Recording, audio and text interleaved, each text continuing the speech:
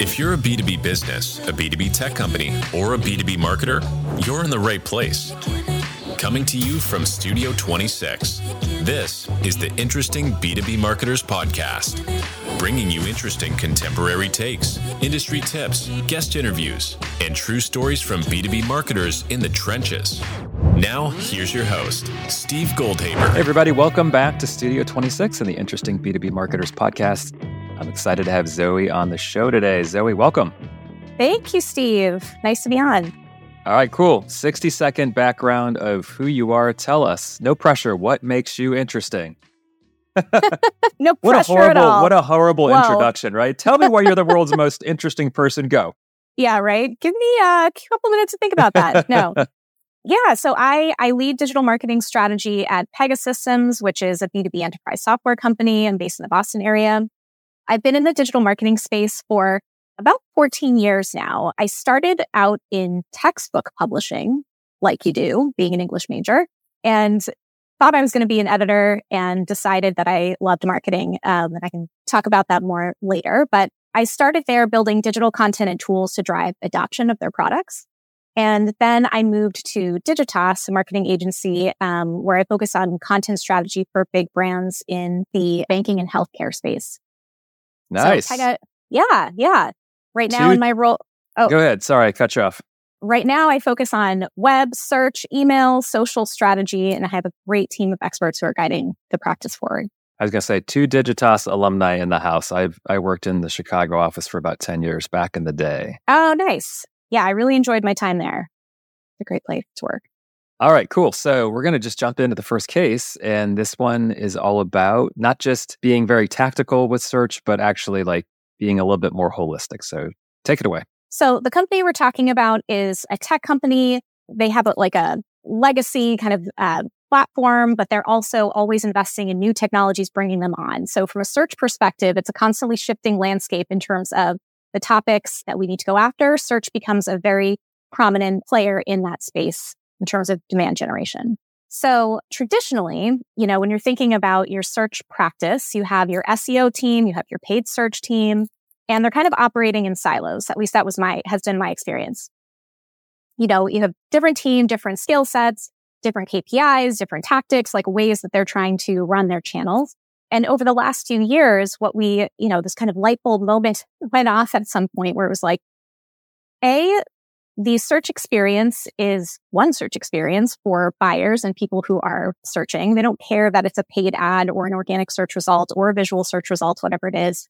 And also, as the search landscape has changed over time, just the amount of real estate available in search has diminished. And so we decided in order to be able to maximize our presence around driving engagement in search, we needed to come together, have these two groups come together to think about ways that we could share data, that we could share insights, and really make sure that we were one team focused on search at large.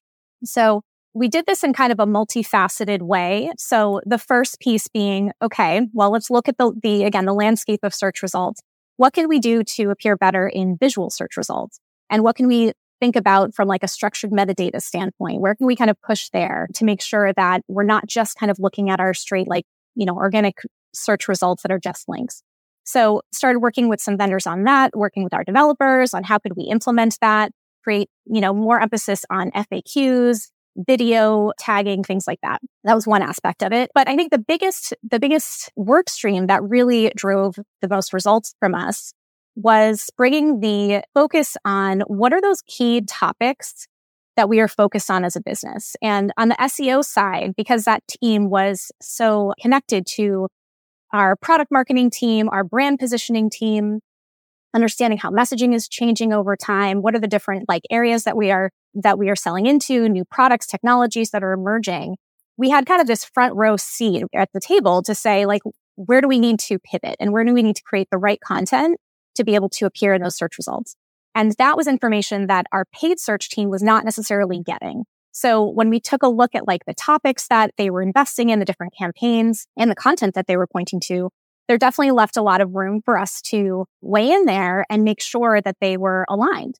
So what we started to do was take this very data-driven approach. First, it was okay, where do we have some cannibalization potentially that's happening? Where do we have search volume and engagement that's happening from paid traffic, but we're not necessarily creating the right content to be able to point to. So trying to look at those gaps, both from a keyword expansion standpoint and refinement standpoint, and the content we're driving to.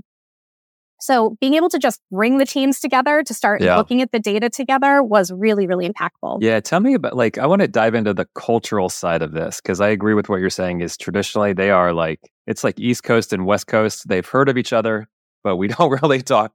So when you got the teams together, what was that like? Yeah. So, there's always a little bit of hesitation around, well, what do you mean? We operate in this way, right? And we're not used to getting this type of input. But I think what we were able to mitigate was this idea of campaigns going out of date. And the thing with paid is when you're searching for a high volume topic, let's say you're searching for CRM software, whatever it is, you're going to see the paid ads at the top. That's just how it works, right? And the problem is that some of our leadership was seeing ads pop up and questioning, hey, why does it say it in this particular way? Or it's not, positioning it in the way that we want it to be positioned. Or where is this pointing to? So it started to get a little bit more visibility from leadership. And that was a place of being able to say, hey, let us help you with this. Let us make sure we're aligned, and being able to see the benefit in that way. And I think generally the skills around content strategy that you look for when you're hiring an SEO lead, when you're hiring creating an SEO team and having them work with content marketers and product marketers and all of that. It's not necessarily the same skill set that you would hire for on the paid side. So being able to kind of share the value and share the data was really impactful. Yeah. Yeah, I mean, two very different mindsets. One is the long game. The other is a little bit of legacy advertising interruption model. So that's why I asked the question is it's just very, the organic folks tend to be more pro user. Maybe that's not the best way to describe it, but they're very much in it to figure out the algorithms as well as the user experience. The luxury of the paid folks, they just have the big budgets, right? They point the dollars anywhere and they're immediate results in 3 days. It's not that easy, I know. But so what was the outcome of this case? How did you feel about the work? What was different? Well, it was kind of we had to do a few pilots and experiments first, to get our feet under us. So starting to look topic by topic, especially for the big ones that we were most invested in. And starting to do that refinement around, okay, well, what are these ad groups? What are the topics? What are the keywords? What content do we need to create? What content do we have? That type of thing. And just the general results from that first pilot were so strong in terms of improved click-through rate, reduced cost per click, especially looking at visits from audiences we cared about, that we just had to keep going. And I think that was kind of the fuel to the fire and being able to say, okay, what do we do next? Where, kind of how are we looking at this holistically? And one big thing I think that I realized is you can get the two teams talking, you can get a work stream in order with different milestones, but this ends up becoming a full-time job for somebody, right? And somebody who is well-versed in both sides, like you were talking about, both sets of skills. So what I ended up doing is advocating for a full-time hire to be in this type of role. And thankfully, got this person in place. And so now it's kind of a consistent drumbeat of let's look at the data sources together. Let's make sure that any content that we're creating really is filling a gap in search, whether it's paid or organic. Yep. Makes sense. All right, cool. Anything else you want to share about the first case study? No, I think that's it. All right. So case study number 2, this is all about adopting a data-driven approach to support buyer enablement. So tell us about this company. Yeah. So this company, the same company I was talking about earlier, and, adopted a challenger selling methodology a few years back. And from a marketing perspective, we started really thinking about the idea of buyer enablement. And this is kind of a key term coined in the pre-sales world. It's also something Gartner talks a lot about in their research. But this idea that B2B brands really have to support buyers in their purchase process from a decision-making standpoint, being able to kind of reduce all the complexity and noise that they have when they're selecting a supplier, trying to get consensus, all of that. So when we started to think about, well, how can we do this more effectively from a buyer enablement standpoint? This is obviously very important. Sales is always going to be extremely important in that buying process. But as much as we can be doing on the digital marketing side to support, how can we do this? So part of it was thinking about what are the data sources that we have available to us to help us understand where people are getting hung up. what are the pain points they're experiencing? Can you look at win-loss interviews and see where we lost potentially? Like, where were we not as strong in our ability to promote ourselves, help people understand our capabilities, et cetera? We do a lot of client research on our side, and all of that type of research around like, how do people feel that we are differentiated? What type of problems do they run into? Where do they most lean in, I guess, when we're trying to position ourselves? That's all the type of qualitative data that really is helpful kind of at the macro level. I think there's also a treasure trove of data that we have available at our fingertips from a digital behavior standpoint.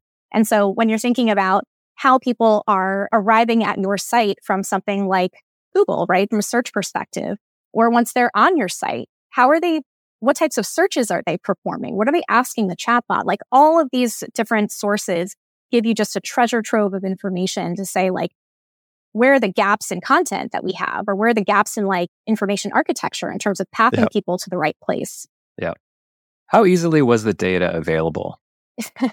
I think, some of it was manual. Some of it was being able to reach out to the right people. Some of it was just not even being aware that it was available and, hearing it from like the CTO and being like, hey, we need to get a little bit more information about those win-loss interviews and like, what can we learn from them? Over time, like the client research function has also been built up and established. And so being able to create those relationships with the right people has made the data more accessible. Yeah, the win-loss, we've talked on previous episodes, we've talked about win-loss scenarios. And it is such like an untapped mine of information. And most people kind of take the salesperson's input as just fact, right? Well, why did they go with another partner? Oh, price sensitivities or timing's not right. And it's interesting because it's like there's usually a layer behind all that. So tell me like how you approached win-loss? Was it purely just like, hey, we're looking at data in the CRM? Do you talk to the customers ever to figure out why they said no?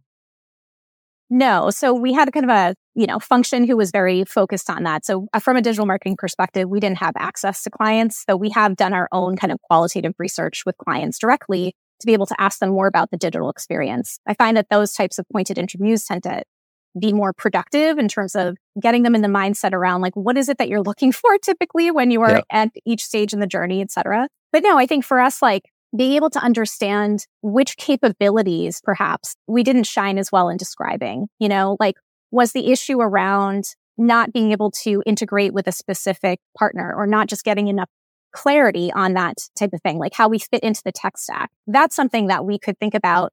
Well, how do we play that up? How do we get more information visible on the company website, on any of our kind of documentation websites, and make that information more available to sales to arm them? So it's kind of like a feedback loop, and you want to make sure that whatever content that you have on the website is consistent with what sales is talking to the client about. Yeah.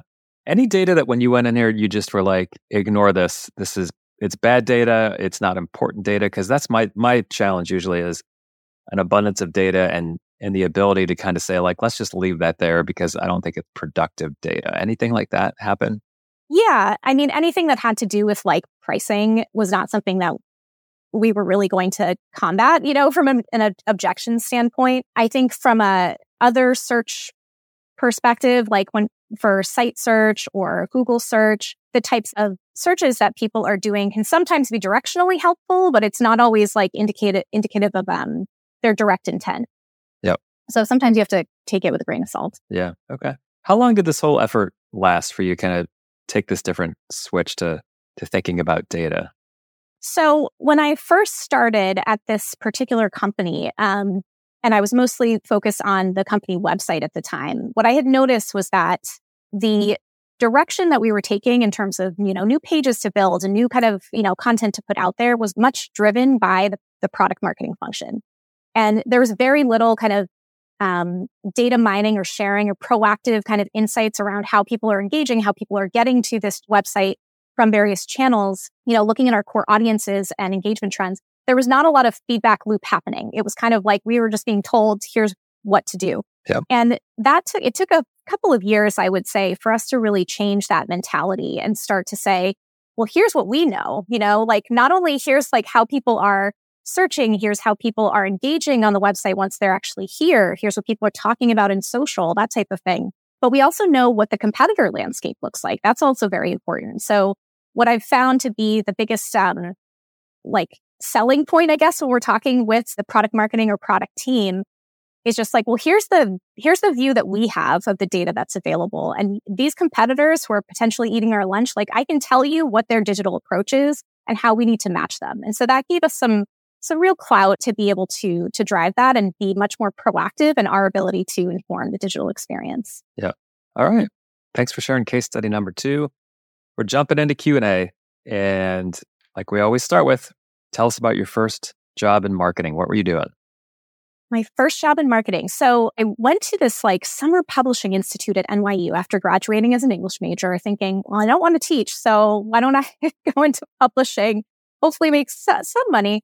And thought I was going to be an editor. But in the end, during this program, I realized and like just fell in love with marketing. So we were assigned this project where you had to pitch a book. Like imagine you were kind of a publisher, you're pitching this new book or series of books. And I was assigned like the marketing role and had to create this whole marketing plan around this book.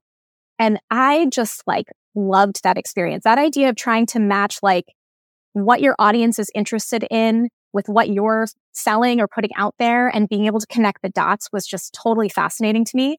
So I did go into textbook publishing and started as a marketing assistant there. And that was a lot more like field enablement, field marketing, but eventually moved into the digital marketing space of that company. Yeah, that's pretty cool. I like that publishing start. I think it's also too, it's like fun when you have those like almost like group projects where you're just like, this is your role, go do it. And I remember a senior in college, I had an advertising class. And it was like, I've now given you a product. It was Tropicana Pure Premium Plus. It was orange juice, right? And he was like, here's your product. You have 3 months to develop a plan and sell it. And it was just so fascinating. There was probably 4 or 5 people in the group. Everyone had different backgrounds. One person was like more of a designer. So it was fascinating back then before no one had any experience doing this. And it was just all pure ideas. And you didn't even know if the ideas were good or not. Right. But those are some really fun times. That's like I think that's how I best learned, like just getting thrown in and being like, well, this is how I think I would do it. And, you're getting some direction, maybe not a lot from your peers and leaders. But I remember that so well. I think it really shaped my work going forward. I think too, what's nice about those projects is they're not like so much of what we're used to in our work today is like continuation of things, evolutions of things, the budget goes up or down. And what's always nice about those projects is you're just thrown with a problem. Here's your problem, go figure it out. And that's super exciting to me. Yeah, it gives you a lot of autonomy, especially at that early age. Yeah. What do you like most about B2B marketing? What gets you excited? B2B marketing, what I like about it, funnily enough, is the fact that it's not super straightforward. Like when you're dealing with these big buying committees, especially for, an enterprise software purchase where it is very complex, there's a lot at stake. And there's both a lot at stake from a business and kind of a emotional standpoint, right? Like how much risk is involved here? How much trust am I giving you? For me, just being able to continually think about how digital marketing can support that. And a lot of that ties into this idea of buyer enablement. It feels like a puzzle you're always trying to solve. And it feels like there's a lot of room for trial and error and experimentation and like what's going to work and what's not. And how do we kind of pivot really quickly to being able to create the most helpful kind of experience that drives value for clients. Yeah, the software world, it's very fascinating because to me, it's like you've got 2 angles on this. One is the actual software product. The other is the people side of it. And you could have a decent product, but if the people, the account team or the success team, like don't know how to right size it for the client, like it's just not going to be a great experience. So it's fascinating how some business models, like if you're in a service business, that's all people driven, like that's all it is. Hey, just get 5 really talented people, they'll do great things. But it's always been interesting in the software world is you got to have both. Yeah, for sure. And I think, the intersection for me comes when we're trying, especially, the company, enterprise software company I was talking about, where we have this fairly complex product, or maybe not complex, but there's a lot to it, right? There's a ton of capabilities embedded here. And like, it's not going to be a straightforward 30-second demo, 1-minute demo. Yeah. How can you really unpack this? And we ended up creating this interactive product tour to be able to serve the needs of like buyers who are just trying to understand, like, how does it work? Like, what is this? Can you unpack this for me in a clear way? And funnily enough, we ended up getting a ton of great feedback from sales that was like just the tool that they were looking for. And whether it was like something they would do in tandem, like during a demo, or just a way of kind of unpacking it in a visual way for that team, it was really effective. So it was great to get that feedback loop on both counts. I'll make some assumptions here about the world of software, right? You typically have like the product team, the sales team, the marketing team, maybe someone like in a business general management role. Like, what has been your experience on like how to really get a good chemistry between all those different roles? What are some things that you've seen work really well? Yeah, I think getting alignment with the product marketing team was probably the thing that I focused hard on for the first like few years. And a lot of that was trying to get a clear idea of the value proposition, like what's the roadmap? How do we make sure that we're surfacing the right information on the website, across our channels, et cetera, but also doing that feedback sharing. So one thing that we started to do over the last couple of years is create these like search workshop forums, basically, where you could bring the product marketing team together. You could also bring in like the brand messaging and creative teams together just to say, this is what we're seeing from a competitive standpoint, from a demand standpoint, really being able to hone in on like search demand overall, I think has helped to right size the conversation a bit, because you can get very internally driven. And it's like, okay, this is what we're going to call this product, or like, this is what we're going to lean into, which is all very valid. People, that the product side of the house is talking to clients all day long. They have a ton of information to add. But when we're trying to talk about aligning to our marketing and business goals and being able to drive demand more widely in the marketplace, being able to have a constant source of like sources of data streaming in and insights from our side has always helped us to have that seat at the table and drive collaboration. Yeah. I'm gonna talk about content creation for a second. That's obviously very close to any digital marketer's arena. As you think about like the best way to create the content, there's all these different models. There's build the team inside, build the team outside, work with freelancers. What do you think works well? Like, what's a good balance of how to have a really great content team?